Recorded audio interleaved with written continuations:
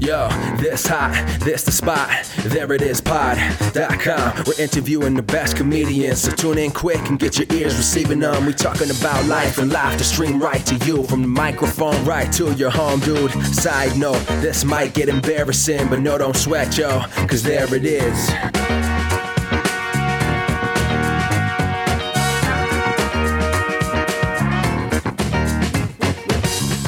Welcome to the There It Is podcast, a comedy podcast to help you find your inspiration. I'm your host, Jason Farr. Let's do this. Thanks so much for being here, especially you first-time listeners. We hope you subscribe after listening to the episode, or just in the middle of listening to the episode, or right now. Also, some people may not know you can support the podcast if you go to thereitispod.com and click on the support tab, and it'll take you to a couple of options. You can be a Patreon or a PayPal supporter, and a lot of people have chosen to do that through PayPal, which is great, but we do have a Patreon page, and we have a new patron through that, and it's Tom Housley. So big thank you to Tom for supporting the podcast. Tom is a childhood best friend, and now he's a childhood best friend of the show. You know, a lot of shows and podcasts, they have friends of the show, which we have. It's any guest on the show is a friend of the show. But we also have a girlfriend of the show. We have best friends of the show. We have a brother of the show. We have a fraternity brother of the show. And now we have a childhood best friend of the show. So thank you, Tom, for supporting. And if you want to, again, go to the support button on thereitispod.com. Okay, today's guest is a stand-up comic that I met when I was still living in South Carolina, and he's great. And I think we have a really great discussion about comedy and the way people discuss comedy, and then, of course, his career. So let's get right to it. Here's my chat with Carlos Valencia. I met you in the Carolinas, but where are you from originally? Well, I was born in Jersey, but I didn't start doing stand-up till I moved to Charlotte, North Carolina. And then in between that, I lived in South America for a long time, too. My family's from Colombia, South America. Oh, okay, cool. Mm-hmm. And you've been doing comedy forever. I mean, I've been doing it 10 years, which is crazy. You've been doing it longer than that, right? Yeah, I think it was 14 years this year. Wow. Congrats, man. Well, thank you very much, man. Congrats on the 10. Yeah, thanks. I appreciate it. It was at the end of July. It was just like, how did 10 years go by? Yeah, man. After a while, it becomes one of those things where I kind of, same with my age, I have to like think about it for a second. Like, oh, how long has it been now? Because it's been so long. Yeah, I hear you. How did you get into comedy? Back when I started, there was an open mic. There was one open mic in Charlotte, but I didn't even know about it. So I just went to the comedy club website, which was the Comedy Zone at that time, and they didn't have an open mic, but what they were advertising was a comedy competition. So I was like, well, I guess this is how you do it. So that's what I did. I signed up for the comedy competition, which was like, I think the first prize was to get a week of gigs on a cruise ship. Mm-hmm. And needless to say, I didn't win. I still never been on a cruise ship, and and now knowing what I know now, it would have probably been a horrible idea for me to be on a cruise ship. But I did that, and it went okay enough. I think what helped me is that the preliminary round that I did was all just in front of judges. Mm-hmm. So there was really no audience. It was just a bunch of comics in the comedy club, and there's a big comedy club. So nobody really was getting that many laughs. So I was just, I bombed. I didn't get very many laughs, but neither did anybody else. So I didn't feel too discouraged to try to do it again. Yeah. And yeah, go ahead. Oh, just with that competition, I mean, did anybody say, when you said, this is my first time doing it, was anyone like, what? Why? Oh no. I didn't tell anybody. Okay. I didn't. I just signed up and went up, and then I recorded it. I don't know. The recording's probably somewhere, because as far as I knew, it was going to be like, hey, I want a little recording of the one time I did stand-up comedy. Mm-hmm. It was, and actually a lot of the comics that I saw that night, I ended up meeting later on, and became friends with me and all that. But at the time, I had no idea who they were. That's wild. There's some timeline where you did win that competition and you went on a cruise. Oh, like in a different dimension? In a different dimension, yeah. I'd like to meet parallel that universe. Probably has a lot more money than I have. Well, I hear those cruise ships pay well. Yeah, and if you can handle the swaying, then it could be a good gig. Oh, for sure, man. Like I used to because a lot of comics look down on working cruise ships, but I mean, at this point, and I was kind of that way too. But at this point, I'd rather still. I mean, if that's going to be your job, telling jokes on a ship, that beats most 9-to-5s. Yeah, I mean, honestly, I think I guess the reason that people are down on cruise ship comics is because so many of them were kind of hacky. But in this day and age, that's probably not the case. You might be right. I mean, like I said, I've never been on one, right. But even if it is hacky, it appeals to the people that are going to be on that ship, and that's what the ship cares about, Yeah, you've got a job, and you're eating really well and drinking really well on that cruise ship. You're going to really nice places and shit. Right, 5 meals a day, beautiful locale. Yeah, I don't blame anybody for doing the cruise ships. It's not my thing because I can't.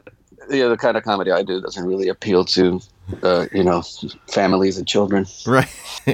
And that was one of the things I wanted to talk about was how your voice developed, with that kind of comedy that you do. Like, when did you really see what it was and start going for it? Like, how soon in your 14 years was it? I remember having this conversation with friends of mine when I was starting out, and how we would hear a lot like, it takes, it says that everybody says it takes 10 years to find your voice. And we were like a year and a half in at that point. And we're like, what the hell, man? Really? I still got 9 years to go. But you know what? It is kind of true. I mean, it's not a hard and fast rule. It's not going to be 10 years for absolutely everybody. But for me, I think it was that, because it was when I first started out, my big comedy hero was Mitch Hedberg. So I emulated Hedberg a lot. I was telling my own jokes, but I was telling them very much with a Mitch Hedberg cadence and delivery. So that was kind of a knock on me, where, the jokes were good, but I was not. I was basically imitating Mitch Hedberg. So I had to grow out of that.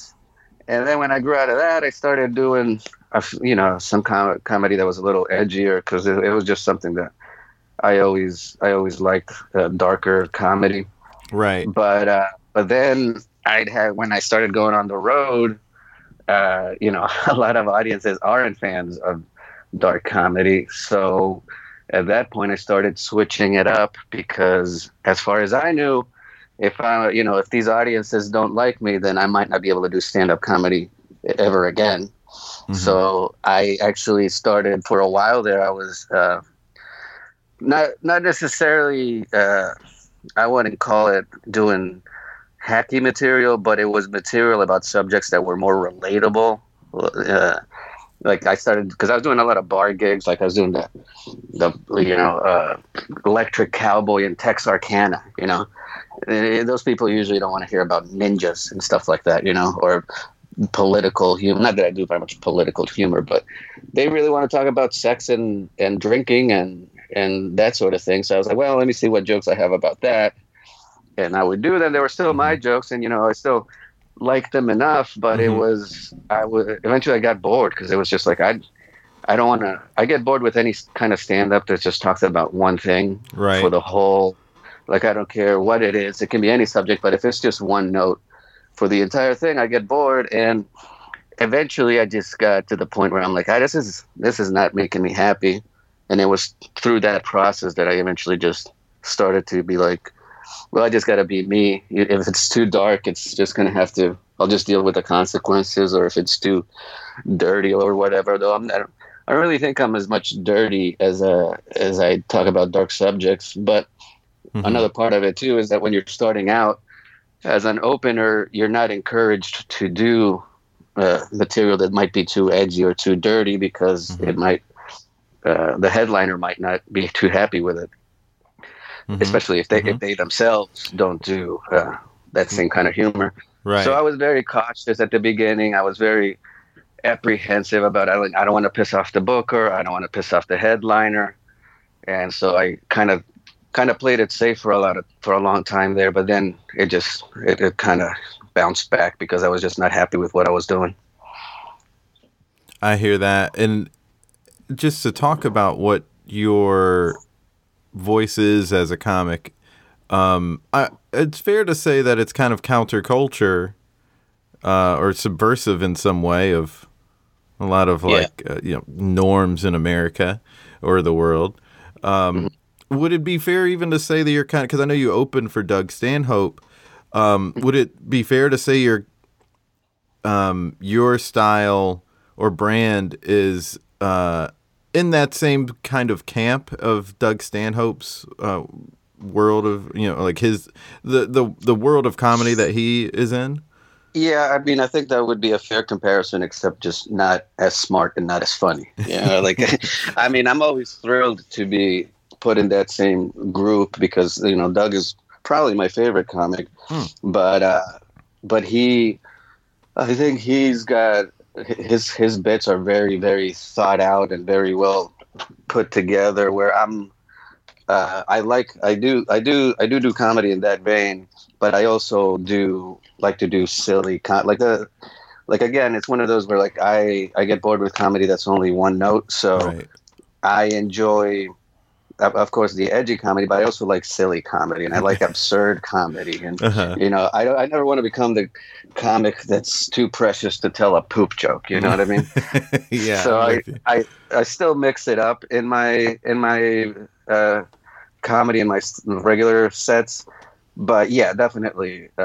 I'm more, if you're gonna put me in a category, I would probably lean more towards that side. And then the times that I open for him are just amazing. I mean, it's probably the best shows I ever have because the audiences that come to see him are super open-minded. Like I know there's nothing I can say that's gonna offend them. Like they're there to see Doug Stanhope. They're not gonna walk away because I just said something that pushed the line or whatever.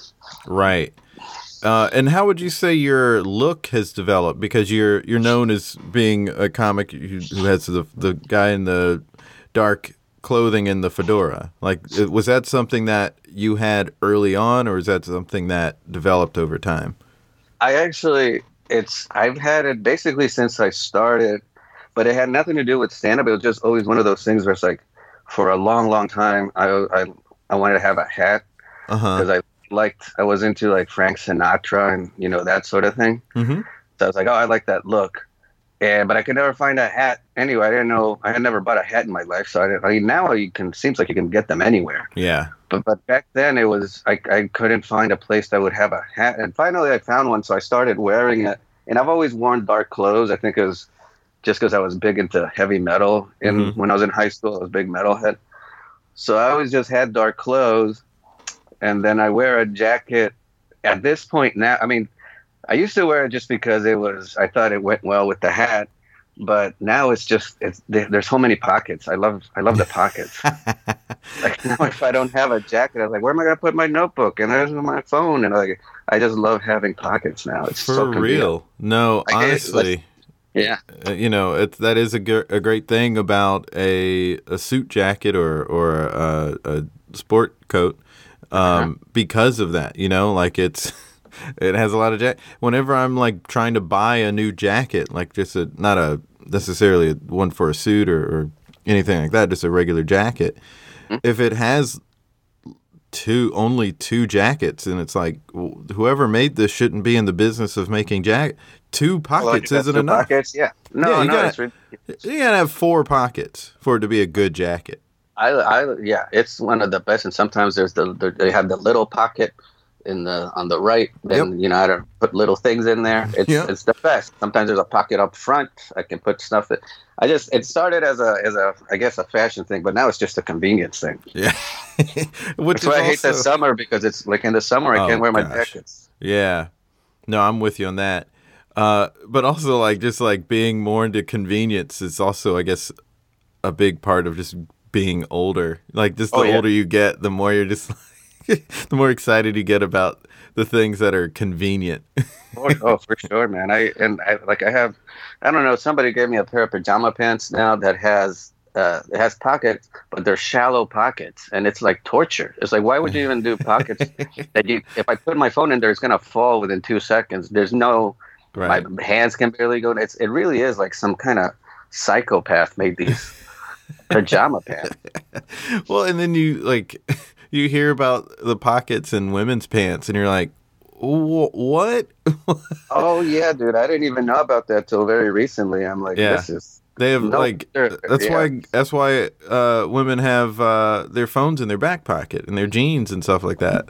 But it's like, okay, so you have two functional pockets and there are 4 pockets on the pair of pants. And it's, I'm sure it's because the person who makes it doesn't want the pocket line to be so noticeable and blah, blah, blah. It's all about fashion and looks. I think it's the patriarchy. Man. The patriarchy. Is that too? I'm blaming the patriarchy on this one. You mentioned, and we're also talking about patriarchy now. That's been brought up. But you mentioned earlier about not offend. You can't offend Doug Stanhope's audience, right? And that's been offending people in comedy is obviously a big topic. It's been that for forever, but in a different way of the last couple of years.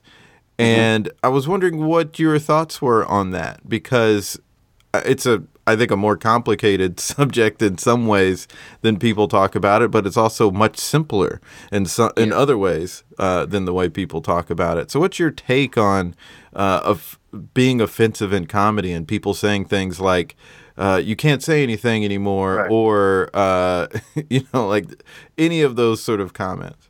It's like, well, I think it's you kind of nailed it there, because I mean, the very simple way to answer that question is, I think it's all about context. So that's and that's a simple way of saying it, but in order to determine context, that's where it gets complicated. Right. Like, I think as long, I try to fall under the well, I don't know how exactly to say, but the way I judge it is, what was the intention behind what the comedian said? If the intention was to be funny, then that's how it should be judged. If the intention was like, I was trying to make a joke, some jokes work, some jokes don't work. So if it's a joke that some people find offensive, but other people laughed out loud at, then maybe it's not funny for the people that were offended by it, but you can't say that it wasn't a funny joke. That's why my main issue comes when people start saying things like, that's not funny, or you're not funny, because it's in my opinion, it's a very entitled way of approaching it, where you're kind of anointing yourself the ultimate arbiter of what is and isn't funny.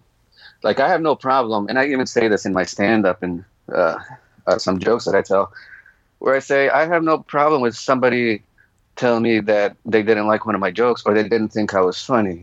Everybody has that right. You have that right to not find me funny, but the right that you don't have is to tell everybody else that they can't find it funny. That's a good point. So I have no problem with people that don't find certain kinds of comedy funny or certain jokes funny. It's when they try to apply their standards to everybody else in the world that I think it starts becoming a bigger issue. And this is something I was talking about with one of my friends, but isn't that sort of like what the church was doing? Like Christians for so long were saying, well, this goes against what is in the Bible, so therefore it's wrong and everyone should go by that. And what everyone who wasn't Christian said was, yeah, but we're not Christian. We don't go by that. And so to me, what I'm seeing a lot of now is when, and I should, maybe to help along this discussion, get a little bit more specific about the kind of things we're talking about, but just to continue to be a little bit more general, it seems like that kind of behavior is still going on, where it's, okay, your point of view is XYZ, but that's not everybody's point of view. Right. And so you can't tell everyone else, hey, you can't like this comedian because what they're saying goes against my beliefs. Right. And I think, because that was another comparison that I was thinking about even as I was giving you my opinion there, is that's why we have separation of church and state in this country, where you can't just deny rights to people because your holy script says it. That's fine if you have that view, but you can't make it apply to everybody, even people that don't share those same religious views as you do. And then you can make the same comparison to people that think, I that's the thing that I try to, like, when I'm on social media or Facebook or Twitter and I see somebody say these subjects are never funny, I always have to hold myself back. Like, I can't comment on this because otherwise I'll be here for 2 hours having a debate with this person. But the way I put it is like, isn't it, sarcastically, of course, but aren't those people the most fun people in the world, the ones that always start out with certain subjects are not funny? Those are the people that you always want to party with, right? Yeah, there is an element of it that feels like the kids at the front of the class, like the bookish nerds at the front of the class, or snooty, I should say, bookish kids at the front of the class are ruining it for the kids in the back of the class. Because, we were never saying good things in the back of the room. Right. We were always making jokes at someone's expense. But the thing is, that's true for everyone who does comedy, even the people who want to speak truth to power and hold Dave Chappelle accountable for anything he says in a special. They say things that are offensive to a group of people as well. Like, a lot of those people say things that are kind of sound bigoted towards Christians. And it's not like, if it'd be one thing if they were talking about a specific group who were doing some sort of subjugation, but they are saying things that they are painting a broad brush over all Christians. Yeah. Even the ones who don't think like whatever subjugated thing that they're, I guess, trying to attack sometimes. So it's sort of like, well, now you're being offensive to people, right? Like, can't we see the nuance in the situation? I kind of hate saying it like that, because that's one of those arguments people use to sort of disregard the substance of someone's anger. I do think there are things that I've heard comics say where it's like, okay, obviously, while they're joking, their perspective is coming from a place of not understanding something, like, like, for instance, I mentioned a minute ago about getting more specific so people understand, because I do think one of the big issues with this topic in general is that when somebody says, hey, this stuff is offensive and people shouldn't do it, then, a person hearing that can apply any kind of joke to it, and it's maybe not what the person who was speaking was meaning. So to give an example, like Dave Chappelle was talking about transsexuals or the trans community, it did sound like in a couple of specials ago, like his understanding of what being trans was not accurate enough. It was like maybe outdated, and it seemed to me like maybe he just didn't understand something. So my thing was, well, why not just explain it to him? And my other thing was, this is a situation where he just needs to understand this better. And then the other issue was, he just didn't, aside from not understanding it, it was kind of clear that he wasn't trying to be hateful to that group, but here we are, like, obviously they're in a very sensitive spot, the trans community. So somebody not understanding them is going to be a problem for them. So I get that, but there are a lot of people who don't understand what being trans is. So why don't we just explain it to the people who don't get it?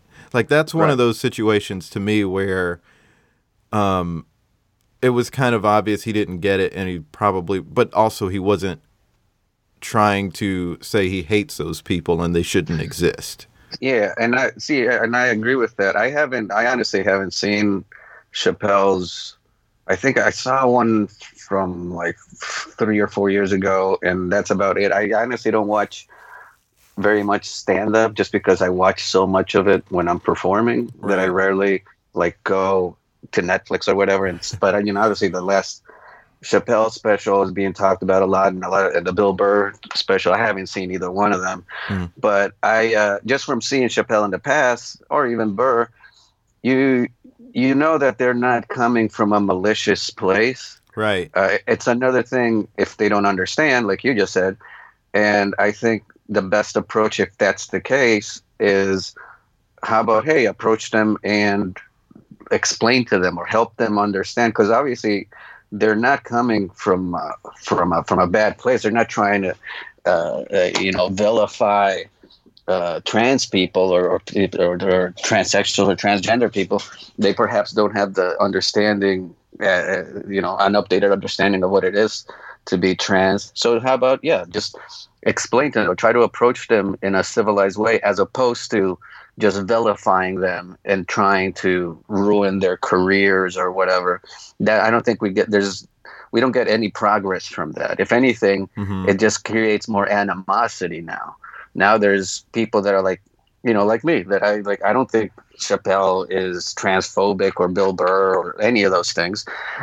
Maybe he told some jokes that were misinformed, but if I had to guess, and again, I haven't seen them, but just from their body of work, I don't think that they come from a bad place. They're not trying to be, confrontational for no reason. Right. They actually, so it's better to do it that way. I mean, to like try to teach people or like see it as a teaching opportunity rather than this whole, well, we got to shut this thing down. This guy can't be a comic. This guy's not funny anymore. Boycott this person. Right. And, Chappelle has kind of always been the type to just say outlandish things for the sake of it. But then he also will sort of mix in points sometimes that we've often found poignant. And so maybe it's harder nowadays to do both in one special. But I think I did see his latest special, and what I was sort of disappointed in was that so much of the material wasn't about concepts anymore. It was instead about when it came to transgender. And also I should correct myself. I said transsexual a couple minutes ago, and I should have said transgender, just because that's what he was specifically talking about. But nevertheless, in the new special, when he's talking about the trans community again, it's a response to the backlash he got. So to speak to the animosity that you were bringing up that's going on, it's sort of like, well, this just seems like reactionary and defensive, which isn't really funny. Okay. It was so much more fun when he was just like cutting up. But it's not as fun when he is sort of not getting it. And he's, listen, everyone who gets like called out, whether you're a little kid getting called out by your mom or your teacher, or someone who's getting called out the way he is, you get defensive, you sort of shrink a little bit, and then maybe you even get a little combative if you think that they're a little off base as to what you did. And that's just not fun. That's the thing that's not fun anymore. And and that's, I mean, at the end of the day, that's the bottom line for me, is whether it's funny or not. You know what I mean? Like it's I remember for a long time, I was kind of, like my two favorite comics of all time are probably Richard Pryor and George Carlin. Yeah.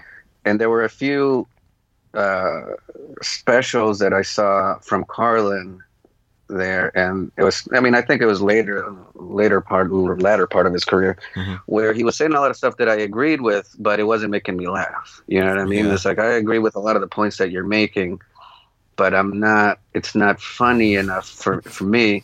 So that is, I mean, I think that's definitely a legit criticism that you can make of Chappelle or any comic, really. If you get too caught up in you know, your own life or what's happening to you. Like I heard, you know, the Lenny Bruce towards the end, which is basically reading his lawsuits and all his legal issues and stuff, where it's, you know, I get it, you're a comic and you do want to talk about your life, but at the end of the day, your main focus has to be on being funny. Right. So if that's the problem, like again, I can't make a legit I don't have a legit opinion about his last special because I haven't seen it. Mm-hmm. But if that's part of the criticism, then I think that's, you know, that's perfectly legit. It's like, hey, you know, it's just it just wasn't funny enough. It still has to be comedy, because otherwise you're just a public speaker. Right. Right. I mean, it's a comedy special. That's what we want. And, you know, when it comes to a lot of this, people get offended. Yeah, I guess there are two types of getting offended. And one thing that I think comics should avoid is the offense because you're a little off base somehow, like what we're talking about of Chappelle not really understanding what being transgender is. Mm-hmm. So, like, you know, when people talk about truth in comedy, they're saying it has to be true on some level. And when the truth is coming from you, the speaker, not understanding something, then there's going to be a huge distraction and disconnect for the audience to be able to be in on the joke with you. But, you know, there are obviously times where someone's making a joke and it's what they're saying is wrong, but it's said within the framework of this is wrong. So it lets the audience in on you knowing that they know that it's wrong, and that's part of the reason they're saying it, because they're being a little bad and a little naughty, and they're saying something you're not supposed to say, or saying something that, you know, for shock value, and they know it's wrong, so they're just like pushing an envelope, and that lets people laugh at it. Yeah, I guess that's where that line is, where you can easily, because that's kind of what I do to an extent, where I'll tell jokes that are obviously inappropriate, but the intention behind them is, hey, listen to how stupid this is. Can you believe any kind of an idiot would think this way, sort of thing. Yeah. And it's not like glorifying either, I don't know, whatever, a racist or misogynist point of view. It's just being like, can you believe that any idiot would actually think this way? Because, you know, there's obviously people that are genuinely racist and misogynist. They're idiots. Mm-hmm. So it's kind of like, it's a satire. You're parodying these people to expose how ridiculous they are. Right. But then there is also that's the advantage that I don't have over somebody like Stanhope or Burr or anybody that's famous, is that people don't know me. So if I tell a joke that's off color or that might be a little edgy in whatever kind of way, they might actually be like, oh, this guy is a homophobe, this guy's a racist, or this guy is a pedophile or whatever. Where, like I always thought when I started out, I was like, obviously comics, they're up there, they're telling jokes, everybody realizes this, right? But no, some audience they take it very, very literally. Yeah. And because they don't know me, they're like, well, fuck this guy. You know what I mean? Yeah. It's weird. It's definitely a thing to try to avoid when it's like an audience. I get weirded out when comedians don't seem to get it. Oh yeah, that's really the worst. I mean, if you're a comedian and you don't get it, I don't understand that at all. But you're right. You know, audiences, they're taking things at face value. Yeah. And I heard once I wasn't in this class, so I won't name names. Mm-hmm. But there was a stand-up class that like workshop that was going on, and somebody told a joke, and the teacher was like, I don't know that a guy who comes across like you come across and look can get away with that without the audience just thinking, oh, he's racist. Yeah. And go ahead. Oh, that's a hard thing about comedy, is just like you have to sort of step outside of yourself and see yourself the way the audience would see you. You can't just say like, but this is what my clear intent is. The audience is experiencing everything, your whole delivery system and your look and your vibe, and you have to play towards your vibe and your look. Oh yeah, I mean, and even now when I'm I've done stand up long enough now that I feel comfortable doing the jokes that I do. Even now, I'm still aware that I kind of have to set up uh, myself before I can go as dark as I want to go. Because if I hit the audience with something super dark at the beginning, then again it's going to be one of those like, well, fuck this guy. Who the hell? What is he talking about? Right. But if I establish myself and I can I can basically, for lack of a better way of putting it, get them on my side. We're like, oh, this guy is funny. He likes to joke around. Which is, again, it's kind of it sounds silly for me saying it right now out loud that it wouldn't be obvious that somebody on a comedy stage would be being silly, but it's something that you do have to establish with an audience. We're like, oh, this guy's funny, and then later on I say something off color, and they're like, well, that's just Carlos. That's how he is. He tells off color jokes, but he's not really a racist, misogynist, whatever. He's just being silly. That's why I think a lot of these guys that have gotten very huge through podcasts have an advantage when they do stand-up shows is people already know their personalities from the podcast. Right. They know their type of humor that they make. Exactly. So like I've toured with Tom Segura, and Tom's gotten big with his Netflix specials too, but his podcast is huge as well. And so a lot of people that come out to the shows are big fans of the podcast, so they're hearing him talk and joke around every week. So they know his sense of humor. So when because he can say some really off-color stuff too. Like I love his jokes. The audience just fucking eats it up because at this point, he doesn't have to spend any time establishing himself. Right. Because everybody that's coming to see him, they know who he is. And he could start with the darkest joke ever. And they're like, yeah, that's Tom. That's why, that's why we love him. Yeah. And that can be weird sometimes, not in a Tom Segura scenario, but if you go to another room and some regular in that room, some open mic, can say something that's off-putting for you, because you've never seen them before, but everyone there who were regulars to going to that open mic are laughing, and you're like, what? What's happening right now? I thought that was crazy. For sure. I tell that to newer comics sometimes, that until you become famous, man, you kind of have to prove yourself at every single show. Because you're going to, even at open mics, there's going to be some people there that have never seen you before. Maybe the other comics have seen you and they know who you are, but whoever's new to that show that night, they don't know. And you start out with something super dark or super, even if it's really absurd or something, they don't understand who you are yet. They're not going to get it until you kind of establish yourself.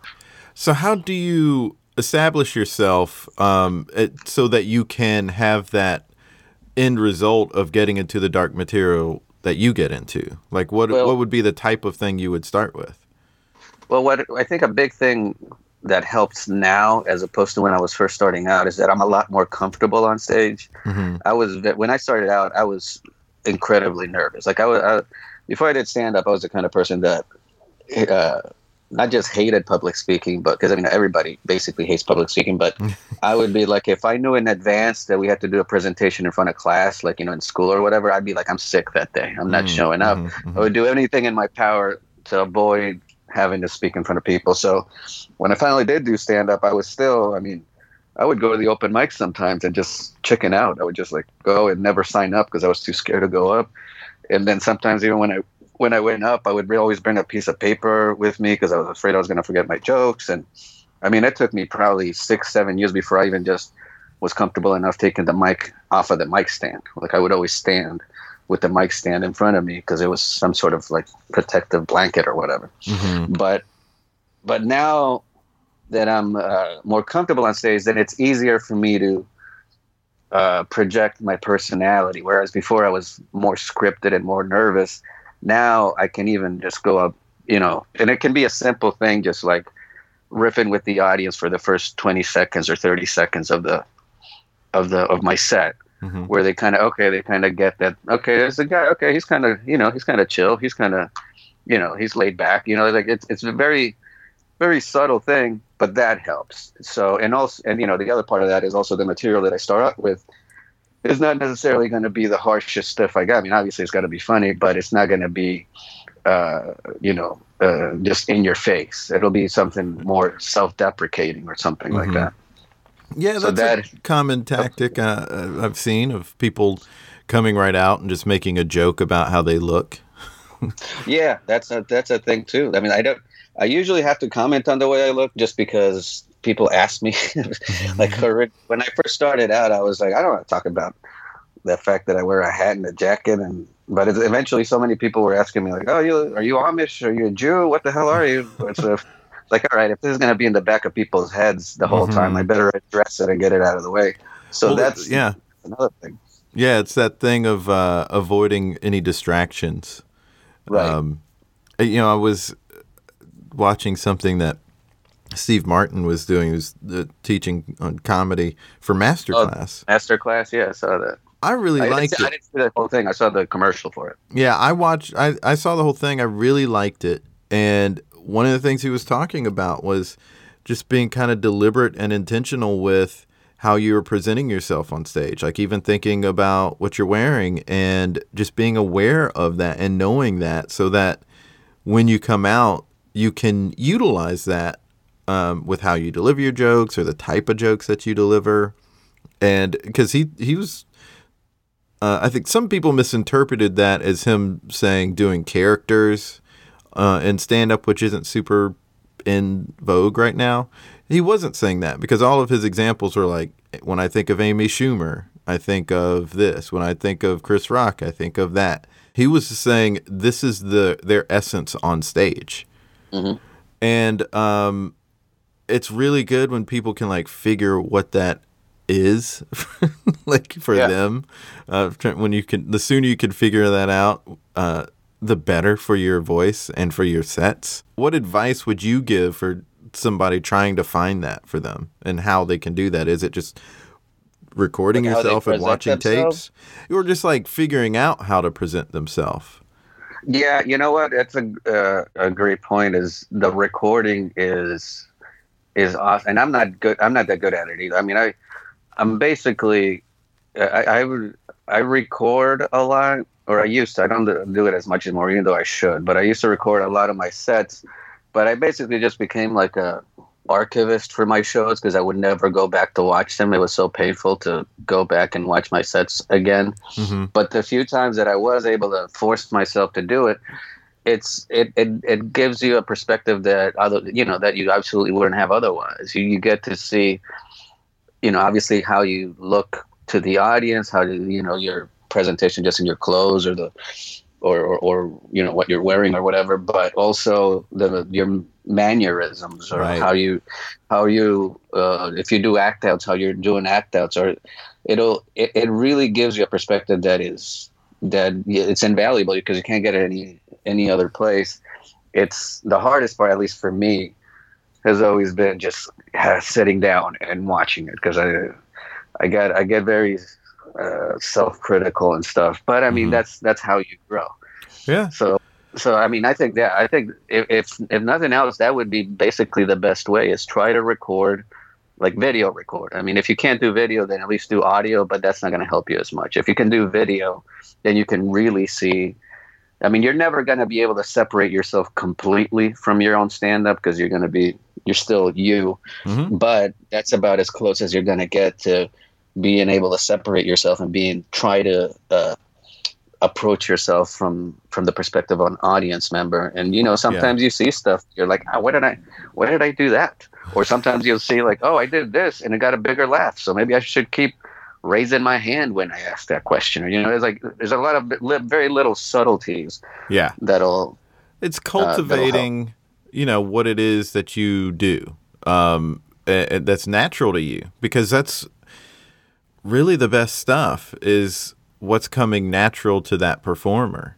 And, trying to affect something that isn't you isn't great, but it's just kind of smoothing around the edges. I was watching this video that Hassan Minhaj did of Patriot Act, and he was in his office where they work on each episode. And there's a big wall of note cards that just had like a word or two on them. And he was explaining that the cards were words that he's trying to avoid saying. You know, like if he says like too much or, you know, sure, or something, just whatever sort of phrases or words that he uses to his detriment and just explaining his point. And I thought, wow, it really goes that deep when you're just watching yourself. It's just about being a little crisper, really. You know, and also seeing the thing that you liked and the things that you have a tendency to do that you shouldn't do, or things that the audience liked. You know, finding all that stuff is really best when watching video. Oh yeah, and I mean, one of the few things that I remember, because it's been a long time since I've actually analyzed one of my videos, but I was like, sometimes I was moving too much. Like I was like, the fact that I'm moving now distracts from what I'm saying. Where you know, when I'm on stage, I'm not aware of any of these things. But when I see myself, I'm like, I shouldn't have. The fact that I'm pacing is kind of distracting from the fact from the words that I mean, it was distracting me, so I imagine it would have been distracting other people too. And then also, yeah, you catch on to words, and like I've always said that when a comic says the word, when they say stuff like the words like stuff or things, then you're missing an opportunity for a joke, because the more specific you can get, the better the bit can be. Like if you're saying something, I was late for the meeting because I was doing a bunch of stuff in the afternoon. No, just specifically say what you were doing. I mean, it might not necessarily get a huge laugh, but it might get a little chuckle here that I was late to the meeting because I was buying avocados at the bodega or whatever. Like, and it also makes the story sound more real if you know, regardless of whether it is or not. I think it brings people into whatever you're talking about a little more. It makes them invest in your story a little bit more, the more specific you can be. Yeah, that's good stuff. We've gotten to the end of the episode so quickly. We could talk forever about comedy, but yeah, it's been fun, man. Yeah, thanks. I appreciated having you on. So now it's the time to create something together, and maybe in keeping with what we're talking about, a lot of what we're talking about is communicating in all the various ways that we can communicate with the audience, and maybe there's some sort of challenge that we could come up with for comedians listening. Like something about like how to, like what the next step after hearing all this, what their next step could be. Is it go ahead and actually commit to recording your next performance and watching it? Yeah, that second part would be the biggest thing. It's like, because I was going through an old hard drive recently, and there's so many sets that I just recorded, put them on the computer, and just never watched. So that would be the biggest part, is just you have to sit down and watch this thing. And also I think give yourself some kind of a deadline. You know, some people work better with deadlines. I think I'm that way too. If I know I have to get something done by a certain date, then I'll actually get it done, as opposed to just procrastinating forever. So if you record that set, give yourself, you're going to watch it at least within the week. Yeah. And what is good advice to get over the hump that people feel of not wanting to watch themselves because it's cringeworthy for them to just watch themselves? That's a good question. I think it would have to be the deadline, man. The reason a lot of comics slack, I know it's partially why I slack too, for a long time, is you get too satisfied with what you're doing. You think what you're doing is good enough, but the reality though is that a lot of times you just became comfortable. There's more that you can get from these bits. Maybe that'll make it easier to watch. Do bits that you think are done. Like, just do your A material, for lack of a better word, and record that. And, because if anything's going to be remotely watchable to you, I would think it would be your best stuff. So do that. Start off that way. It'll be less cringy if you're doing material that you've already tested and works. But then give that a look and try to see what you can improve from what you think is already perfect. Yeah. Yeah, and I think I don't have too hard of a time watching myself, but when I do hesitate to watch something or procrastinate about it, it's very much because I'm worried about seeing how bad I've done or how bad I am or something like that. And I think, and this is maybe something people learn in doing meditation, is just sort of noting that, when they are watching something and they start being judgmental, just sort of noting, oh, I'm judging myself. Let me just put that aside and get back to task here. You do a lot of meditation? I'm getting more into it. Have you found it's helpful? I mean, it's from a stand-up perspective.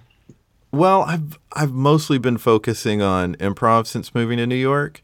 Oh, okay. It definitely has helped me with that because it definitely has helped me just pay more attention to what's happening on stage and scenes. Mm-hmm. I imagine it would help me feel more comfortable on stage too. Well, I'm not uncomfortable like performing stand-up, but I do think owning the space is a good thing to do if you're a stand-up because you're up there alone. And the more you can feel the ground under your feet and feel like you're there, the better. The more you can absolutely. sort of take control of the stage and be comfortable.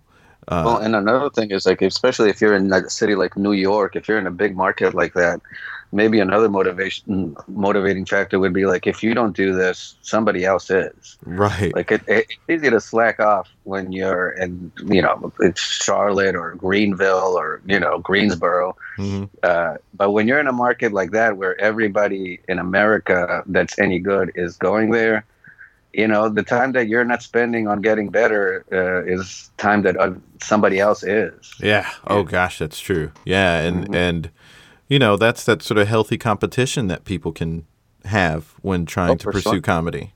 That's when I lived in New York. I mean, even when I lived in Atlanta, just moving there and seeing the quality of comics that they had there made me want to try harder just because I didn't want to go to the open mic and do some weak shit and embarrass myself when all these other guys are doing great stuff. And say, and then New York times 10, you don't want to, you see great comics there and you don't want to embarrass yourself in front of them. Exactly. Well, there it is. It was great having you on the podcast, Carlos. Thanks so much for having me, man. I appreciate it. And I appreciate having him on and him talking to us about all the things we talked about. I especially like talking about offensiveness in comedy, but that's a tough topic to tackle because there are so many different perspectives and so many different angles on that topic that it makes it real difficult to really address everything.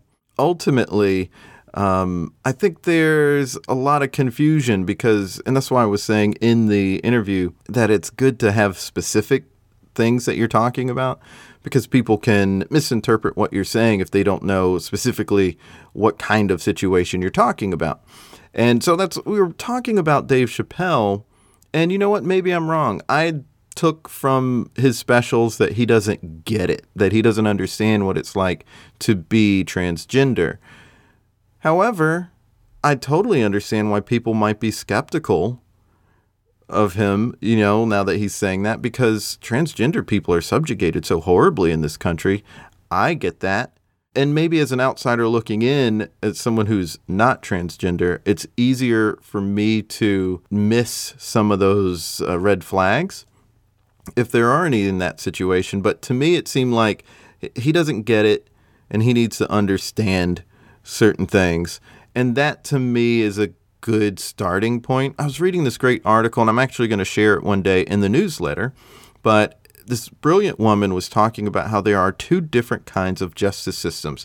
There's restitutive and there's retributive. And one is about healing, while the other, the latter, is about punishment and vengeance. And obviously they're both necessary at different times. But when we are talking about this from a social justice system sort of standpoint, I don't see as much restitutive justice. I see a bunch of vengeance, but I don't see a lot of healing. And that's unfortunate. And I think a lot of healing could come from explaining things to people, like when they're wrong. Like Chappelle is somebody where we could say, hey, just understand this. And then maybe he would say, okay, I see, I was wrong, I'm sorry. And then that would lead to healing. I think another thing that I just get uncomfortable with, at least in this discussion, is just the whole cancel culture, because so much of it just seems to be more about vengeance. And I also just hate the phrase cancel culture. So like when I first heard people talk about canceling somebody, it seemed like they were being a little silly and immature about something that in some cases was very serious.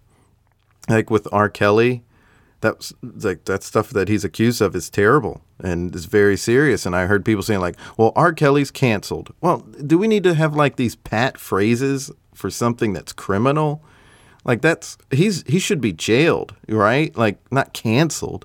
Well, why are we even talking about canceled in the scope of something so serious?